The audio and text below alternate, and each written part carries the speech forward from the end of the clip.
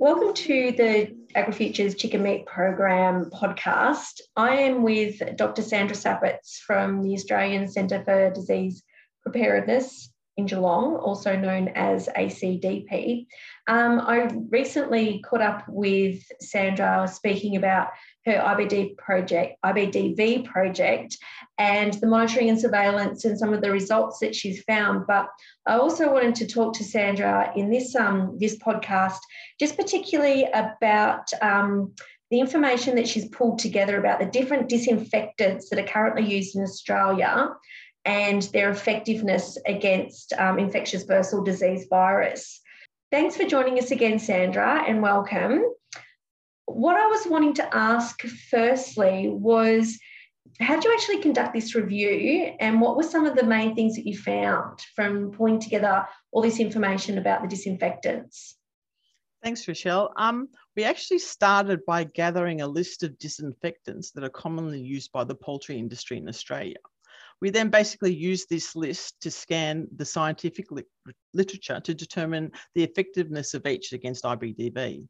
So what we actually uncovered was some interesting data, and it actually suggested that some of the disinfectants that were used by industry were quite effective against IBDV, while others had no impact.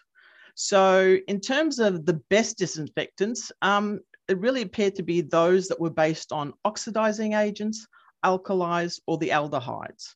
So this included things like the chlorines, Virkon, hydrogen peroxide, glutaraldehyde, formaldehyde, etc.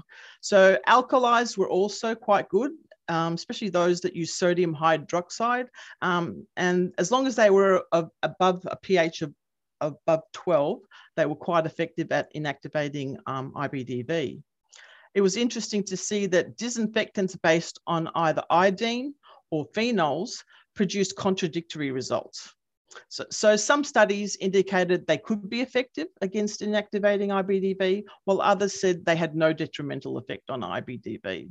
So for these reasons, we wouldn't recommend iodine or phenols for inactivating IBDV at all. Lastly, there was another group of disinfectants based on quaternary ammonium, or quacks as they're also known, or 70% ethanol. Both of these have no impact on IBDV, unfortunately. And this is quite significant because we know that these are quite widely used in industry. I know that they use ethanol when they're coming out of sheds to wash their hands. And it's interesting to note that ethanol has absolutely no effect on IBDV. So this is something that hopefully they can find alternatives down the track that could be effectively used against IBDV. It is quite difficult.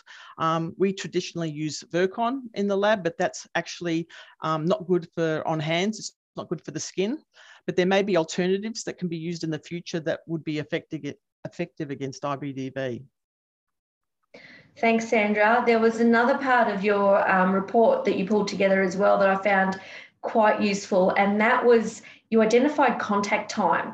So for each of the different disinfectants, I was wondering, why did you include that, and how do you see it being used?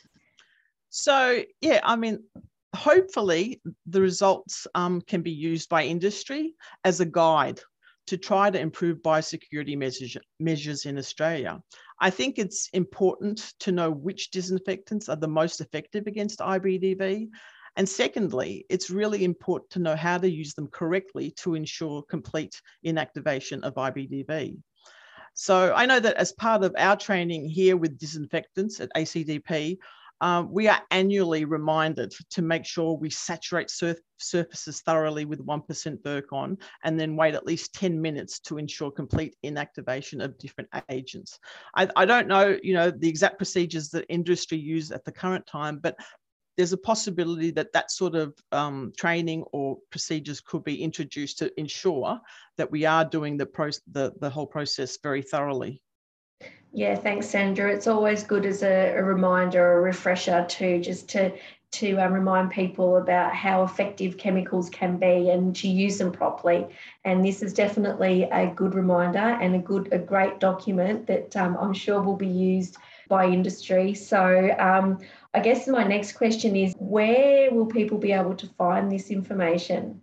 They can contact the Chicken Meat Research Manager, Sarika Panja, at AgriFutures Australia. She can provide you with a copy directly if you email her. But we are looking at the possibility of putting together like a 1 to 2 page flyer, which actually summarizes some of the key findings, and hopefully that can be distributed to industry members. So that's something that's on the cards at the moment. It just saves people having to read through the report, which is quite large. So this is something we are looking at, how best to actually communicate the information to industry. No, that sounds like it'll be a great, useful resource. Thanks, Sandra. That was really all that I wanted to talk to you about. But for anyone that, as you said, that's interested in actually being able to get this information, they can contact AgriFutures Chicken Meat Program Managers directly to request that information. But thank you again for your time. It's been lovely talking with you, and thanks. Thanks, Rochelle.